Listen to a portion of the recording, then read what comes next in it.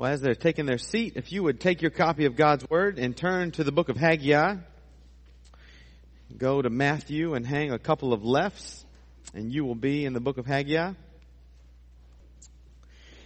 I tell you, last week I was going to preach the book of Ezra and Haggai at the same time. Both of the books, and Zechariah as well, are all so close in time frame, and their message is so similar that I was going to take Ezra and Haggai and do them at the same time. But about 8:30 Sunday morning, I decided that it would be too lengthy. There was too much good stuff in Ezra to do them both at the same time. And so I thought, well, I'll split them up. And it did my heart really well that many of you couldn't understand why I didn't preach the book of Haggai when the bulletin said next week was going to be Haggai. And so that meant to me that you guys had been following along and reading with me. And I tell you, it meant more than you realize. And so today we're going to keep true on our promise. And we have arrived at the book of Haggai, but before we do, let's go to the Lord one more time in prayer.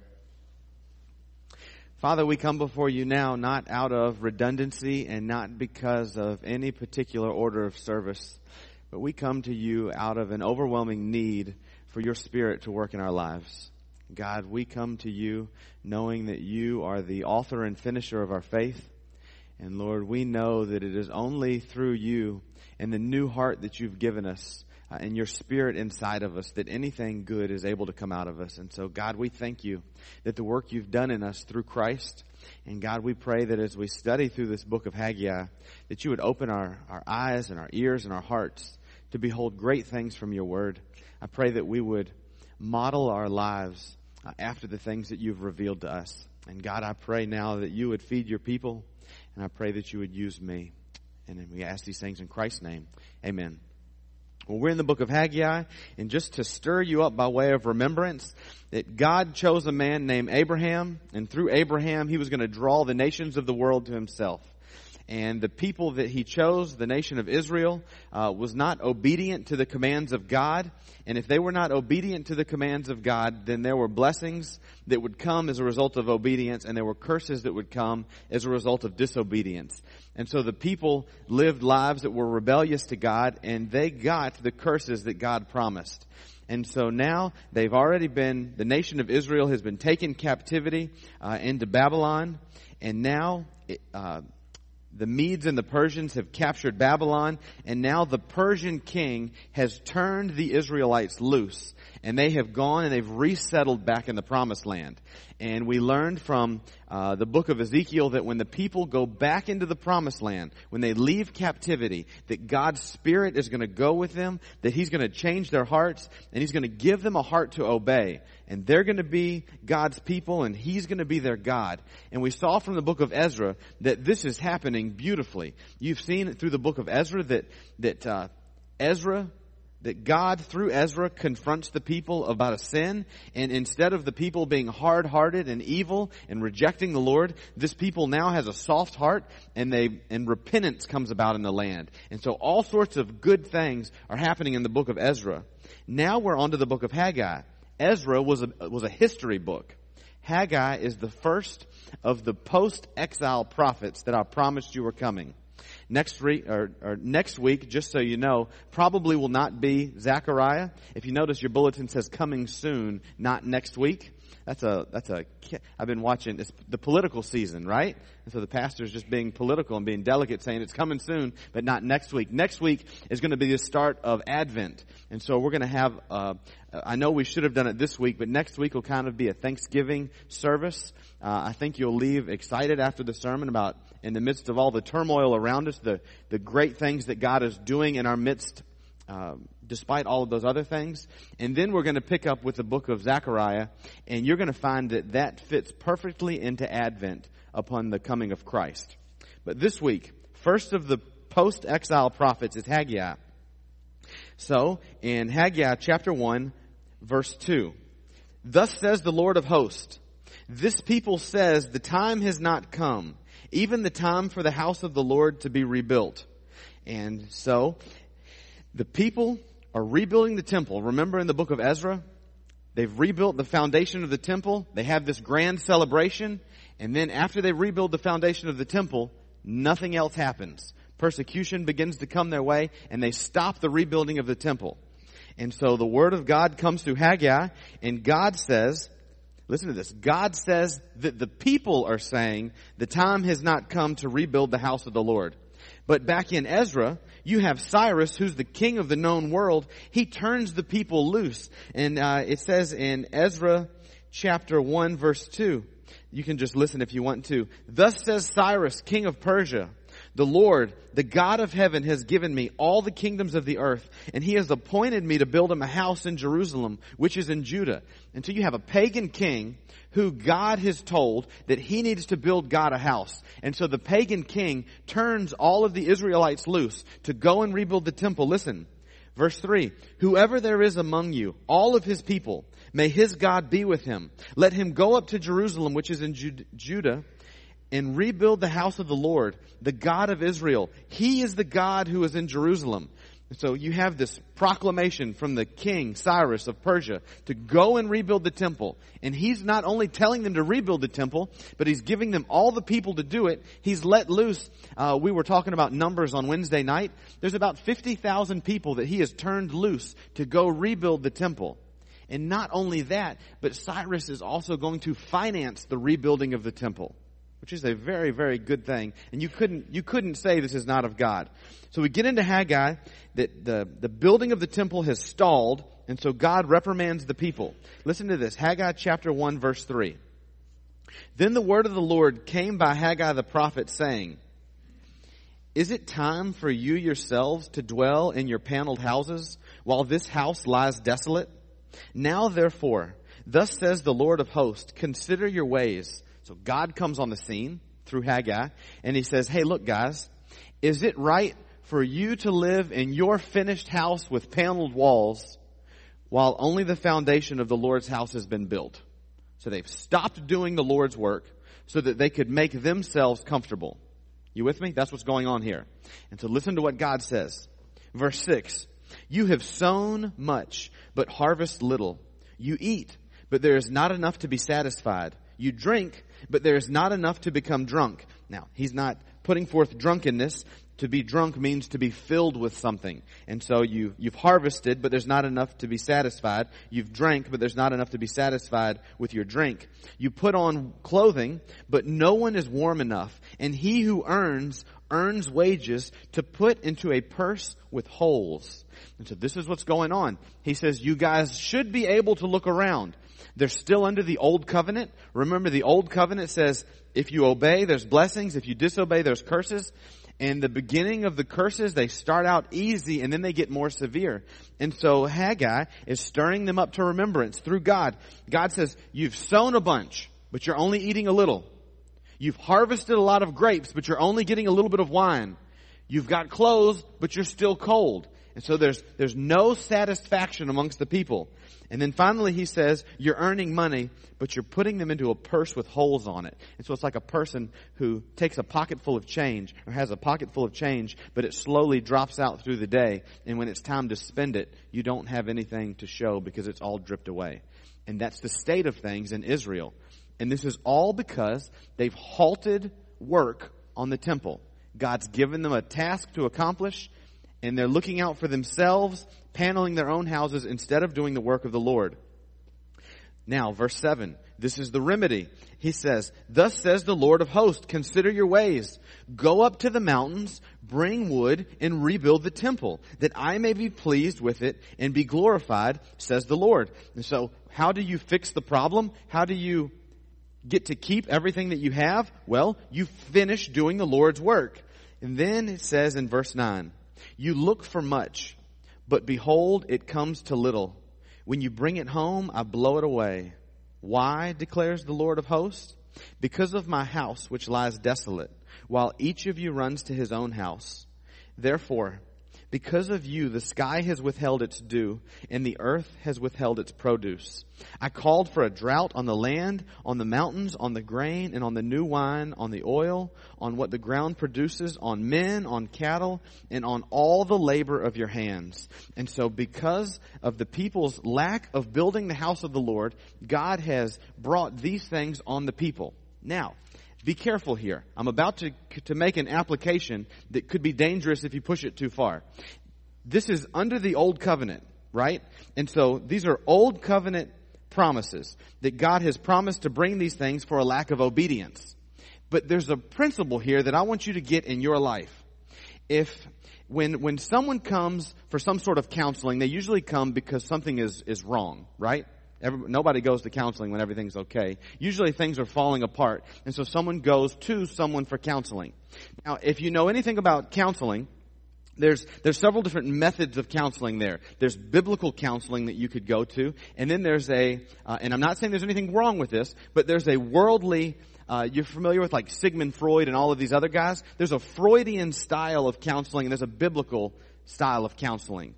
The psychological aspect says that there's something wrong inside of you and you need to fester up all of these hidden feelings and you need to deal with all of this and get all of this straight for life to start making sense again. You all familiar with, give me a little head nod, you're familiar with what I'm talking about. And they say, well, if all of those things don't work, we'll give you some sort of medication to get you through, and that's one style of counseling. That, if you come to me, that's not what you'll get. Not saying there's anything wrong with it, but I have a different approach. There's another style of counseling called biblical counseling, and it says that if your world is falling apart, then there's a good chance that there's some sort of sin going on in life that needs to be dealt with. And the belief is that when a believer in Jesus Christ is living a life that's pleasing to God, generally speaking, there are blessings in life that follow that obedience. Right? And now, I'm making a break here from the Old Covenant. I'm not promising you sunshine and roses because of obedience to Christ. What I'm telling you is that we serve the great physician, and anything that may be going on in life can be solved by the great physician if we will get our life right in line with his principles. And so the people here are having all sort of dissatisfactions going on. There's not enough food to eat. There's not enough drink to drink. They're not warm. They're losing all of their money. And the problem is that they've stopped doing the will of God. That God has given them a task and they're not doing it anymore. And so here's the principle for you. We talked about this Wednesday night, but this bears repeating. When a old covenant person looks around at their life, this is someone before the time of Christ, and things are falling apart, when they're not under the blessings of God, they can simply look to the old covenant. They can see that their life is out of line with the old covenant, and they can take several small steps to get their life back in line with the commandments of God, and then blessings await them. Right? This is an easy thing. If you were in the old covenant and someone did not observe the Passover, they didn't go to the temple and give their offerings, and their life was falling apart, you could look at their life and you could say, well, you're not doing the things that God told you. If you'll start with the right heart, going to the temple and observing the Passover, and if you'll start tithing again, well, the scripture says that you will then be under the blessings of God. Right? That's old covenant. And that's what happens in the book of Ezra. The same principle is true under the new covenant. Maybe your life is falling apart and you can't figure out why. It would do you really well to look and see if your life matches up with what the new covenant tells you to do. And if it doesn't, that may be the reason to why life may be falling apart. You may be in sin and God is trying to bring you back into covenant obedience by bringing about turmoil and different things in your life. You with me? And so there's a big principle here from the book of Haggai that we need to get a hold of, and that's that we need to examine our lives and make sure that, and this is not a legalistic system here, this is that God has given commandments, and we as believers need to live our lives underneath of those commandments, and then enjoy the blessings of God. Because there aren't any blessings outside of obedience to God. There might be trivial enjoyments of sin, but blessings like peace and comfort and all of the things that the scripture promises us, those are not found outside of Christ and his will for your life. And so you've got the book of Haggai. The first sin in Haggai that he approaches is they've stopped building the temple.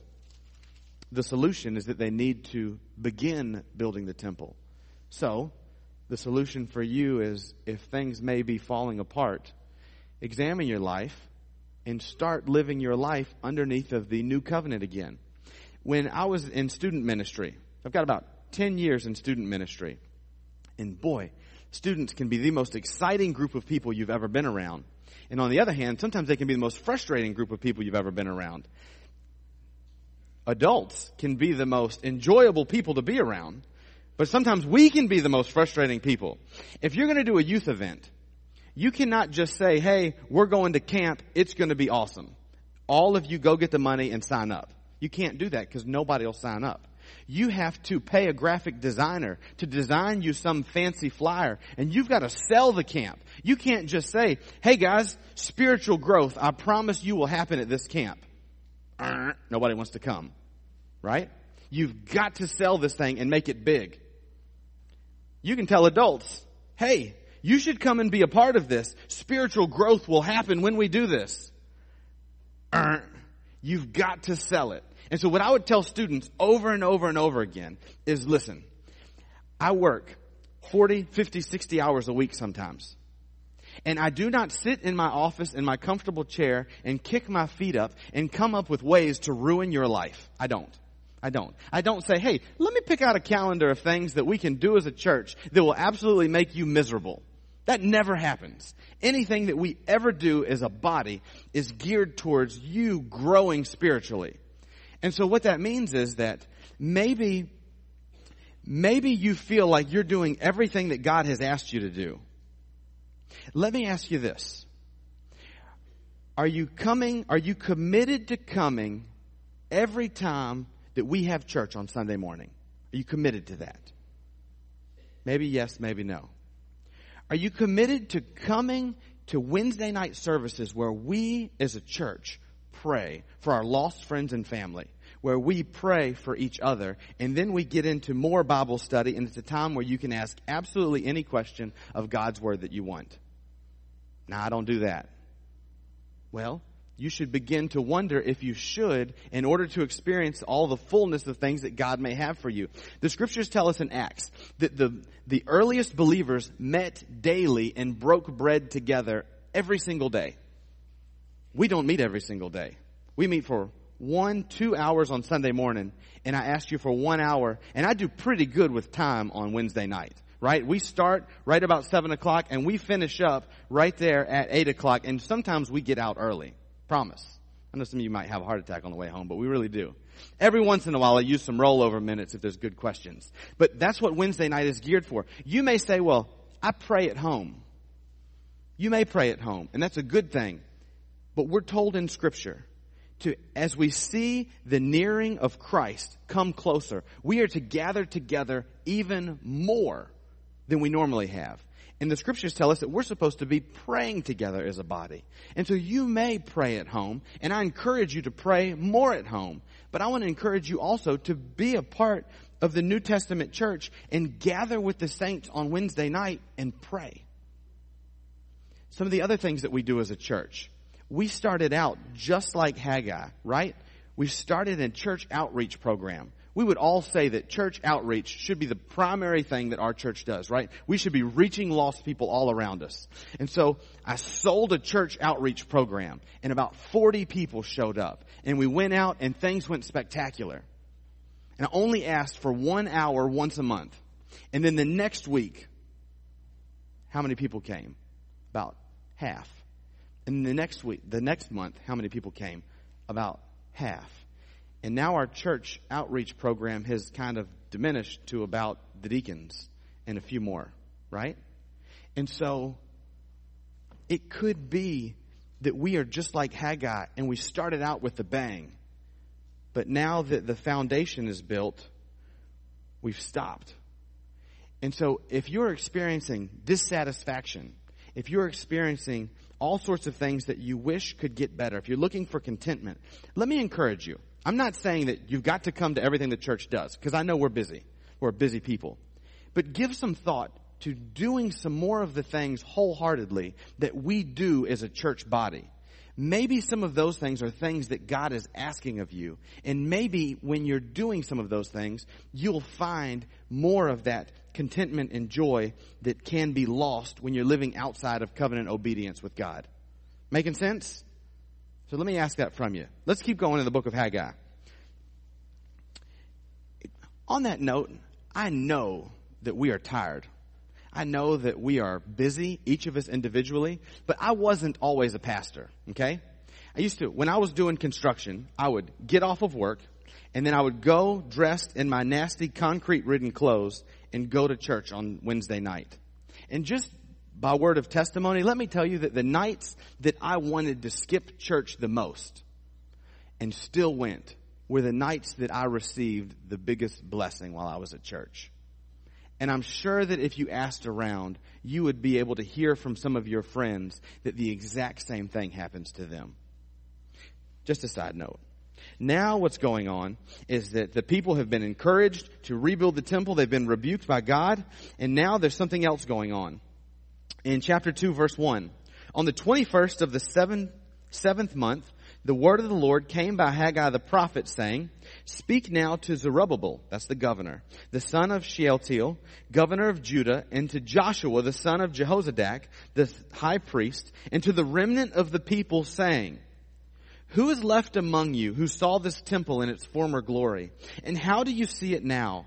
Does it not seem to you like nothing in comparison? Remember, the old people were weeping at the building of the foundation of the temple because it was nothing like Solomon's temple was. And the younger people were so excited that they finally got a temple. He says in verse 4, But now take courage, Zerubbabel, declares the Lord. Take courage also, Joshua, son of Jehozadak, the high priest, and all you people of the land. Take courage, declares the Lord, and work. For I am with you, declares the Lord of hosts. And so you're to have courage and you're to keep building. And the encouragement for you to keep building is that God is with you. Verse 5, As for the promise which I made you when you came out of Egypt, my spirit is abiding in your midst. Do not fear. For thus says the Lord of hosts. Listen to this. Once more in a little while, I'm going to shake the heavens and the earth and the sea also and the dry land. I will shake all the nations and they will come with the wealth of all nations. And I will fill this house with glory, says the Lord of hosts. The silver is mine and the gold is mine, declares the Lord of hosts. The latter glory of this house will be greater than the former, says the Lord of hosts. And in this place I shall give peace, declares the Lord of hosts. And so what's going on here is that God is encouraging his people. He's saying, listen, I know that this temple that you just built looks nothing in splendor as compared to Solomon's temple. I get that. And then he transitions and he says, but the glory of this temple, and he kind of turns, points at himself, the glory of this temple is going to be greater than the glory of the latter temple. And so you've got kind of three temples, I believe, in view here. You've got Solomon's temple, which is the one that is the big, glorious one. And then you have Ezra's temple, which is not near as big and near as glorious. And then you have God and his temple. And he says this temple is going to be even more glorious than the temple that Solomon built. And get why I say this. If you go over to John chapter 2, Jesus says something that gets him in a bit of hot water. Now we're going to go back to Haggai. I hope you kept your spot. And Jesus finds himself at the temple, and he's cleaned out the temple. Remember, he's made a whip, a scourge, and he's driven out all the money changers. And then it says in verse 16, about midway through, take these things away. Stop making my Father's house a place of business. His disciples remembered that it was written, zeal for your house will consume me. The Jews then said to him, what sign do you show to us as your authority for doing these things? Jesus answered them, destroy this temple, and in 3 days I will raise it up. And so Jesus is standing in the temple that Ezra built. See, Ezra builds the temple, then it comes under all sorts of turmoil because of wars, and Herod has a restoration of the temple. Same temple though. So Jesus is standing in the temple, and he says, destroy this temple, and I'll rebuild it in 3 days. But the people, verse 20, the Jews then said, it took 46 years to build this temple, and you'll raise it up in 3 days? Verse 21, but he was speaking of the temple of his body. 22, So when he was raised from the dead, his disciples remembered that he said this, and they believed the scripture and the word which Jesus had spoken. And so you see, we are getting closer and closer and closer to the time of Christ coming to earth, the Advent we call it. And what happens is that they see that Mary is great with child, and the angel says, what? You're going to name him Emmanuel, which means God with us. See, the encouragement for the Jews to keep rebuilding the temple is that God is with you. And the encouragement for the people is that one day God's temple, Jesus, is going to be more glorious than everything else around. And so you build this temple because this temple is part of my will. But I'll have you know that while you're disappointed at this temple you're building, there's coming a temple that's going to be more glorious than anything you've ever seen. So be diligent and do what I'm telling you to do, and know one day, have encouragement that one day my temple will be more glorious than anything else. And so this is more of your God dripping out in seed form what's going to happen when Christ comes on the scene. You've got this guy Haggai. He's paving the way for Jesus to come in the flesh. Just like Ezekiel was paving the way for Jesus to come in the flesh. Then, kind of the last part of the book of Haggai, in chapter 2, verse 10, there's another thing going on amongst the people that they need to be aware of. Verse 10, on the 24th of the 9th month, in the 2nd year of Darius, the word of the Lord came to Haggai the prophet, saying, thus says the Lord of hosts, ask now the priest for a ruling. So God comes on the scene. He says, hey guys, ask your priest this question for me. This is a very simple question. If a man carries holy meat in the fold of his garment and touches bread with this fold, or cooked food, wine, oil, or any other food, will it become holy? So the question is, if you have bread in the fold of your garment, if you have meat, holy meat in the fold of your garment, and you're walking along with it, if your garment touches the chair, and it touches the microphone, and it touches other stuff, does the holy meat that's in your garment make all of those other objects holy? Right? This is an old covenant question. That's why you're asking the priest. And the priest says the answer. He says no. I've got to find where he says no. End of verse 12. Then Haggai said, another question. If one who is unclean from a corpse touches any of these, will the latter become unclean?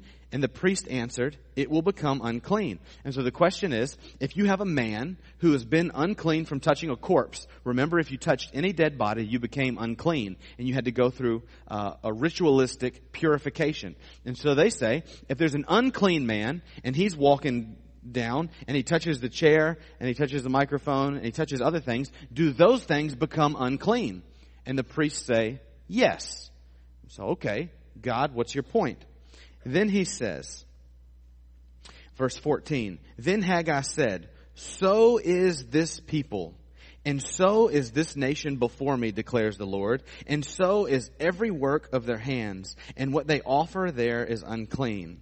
But now, do consider this, from this day onward, before one stone was placed on another in the temple of the Lord, from that time when one came to a grain heap of 20 measures, there would be only 10. And when one came to the wine vat to draw 50 measures, there would only be 20. I smote you in every work of your hands with blasting wind, mildew, and hail. Yet you did not come back to me, declares the Lord. Do consider this, from this day onward, from the 24th day of the 9th month, from the day when the temple of the Lord was founded, consider, is the seed still in the barn, even including the vine, the fig tree, the pomegranate, and the olive tree? It has not borne fruit, yet from this day on I will bless you. A lot to keep up with, but this is what he's saying. He's saying, is it easier for someone to make the rest of the group unclean, or is it easier to make the group clean? You getting the question? Does holy meat make the things around it holy? No. Does an unclean person make the things around it unclean? Yes. The point here from God is that uncleanliness spreads like wildfire, and holiness and cleanliness does not spread like that. And so he's saying, you have been an unclean people for a long time, and you have been inheriting the curses of the old covenant for a long time. He says, but from this day forward, look around. There's still grain in the shed or in the barn. And the grain hasn't come in yet. And so what he's telling the people is that you are receiving a blessing now, whether you realize it or not. And from this day forward, I'm only going to bless you. I'm not going to bring about the curses anymore. Now it's blessing, right? And he's paving the way for the Christ to come. Okay? Because he's the first of the post-exile prophets, and the prophets are almost finished up. And so what Haggai wants to tell the people, God wants to tell the people through Haggai, is that blessings only are on the way. And Christ is going to be the ultimate blessing that comes. And he wants the people to know that. Before he tells them only blessings are going to come, he tells them, listen guys, be holy because uncleanliness spreads rampant. It's much more difficult to make things holy. And so just like the New Testament tells us, you need to draw closer and closer and closer to God. Meaning you need to be more and more and more holy because the day of the Lord is coming. What does John the Baptist say? He says, repent, for the kingdom of heaven is at hand. And so as we see the day approaching, we need to become closer and closer to Christ. And Haggai says the exact same thing under the old covenant. The closer and closer we're getting to Christ, you need to make sure that you stay clean. And so brothers and sisters, let me urge you today. Keep yourselves clean. Keep yourselves holy. Do not tolerate uncleanliness around you, because uncleanliness, like the things that the scripture says, gossip, murmuring, murder, deceit, all of the things that that the New Testament condemns, all of those things spread like wildfire. Just like you tell your kids, birds of a feather flock together. I'm not saying you're going to be like those kids, but you hang around those kids long enough and you're going to look just like them. You've all told your kids that before. We as believers need to be the same way, and we need to keep ourselves clean as the day of the Lord is approaching. Amen? Well, good things are coming in the book of Zechariah. You are going to see all sorts of great things on the horizon. But now let's go to the Lord in prayer. Father, we thank you for the word of the Lord through the prophet Haggai. Father, we thank you that you promise us that when we are in covenant obedience to you, that blessings follow. And God, those blessings don't all look the same, but there is a benefit of being obedient to the will of God. And Father, we pray that we would all be in covenant obedience to you. Father, if there's anyone here who has never put their faith in you, who doesn't understand what I mean by being in covenant obedience, God, today I pray that they would put their faith in Jesus Christ to forgive them of their sins. And Father, I pray that they would put their faith that you rose from the dead on the third day, that you did resurrect the temple in 3 days. And God, I pray that they would be saved. Father, I pray that as a church that we would remain clean. I pray that we would be a body that doesn't tolerate sin. And God, I pray that we would eagerly look forward to the day of your return when you call us home. And we ask all these things in Christ's name. Amen. If you would stand for our hymn of invitation. Hey, you guys can stay standing just for a minute. Tricked you. See, you thought you know what I was going to say. We've got Pat and Frank Taylor here that want to join fellowship with us. They've both put their faith in Jesus Christ. They've both been baptized by immersion, and they want to move their letter from Edgewood to here. Just to clear up something, some have asked me, where do I get this letter from? What's this letter?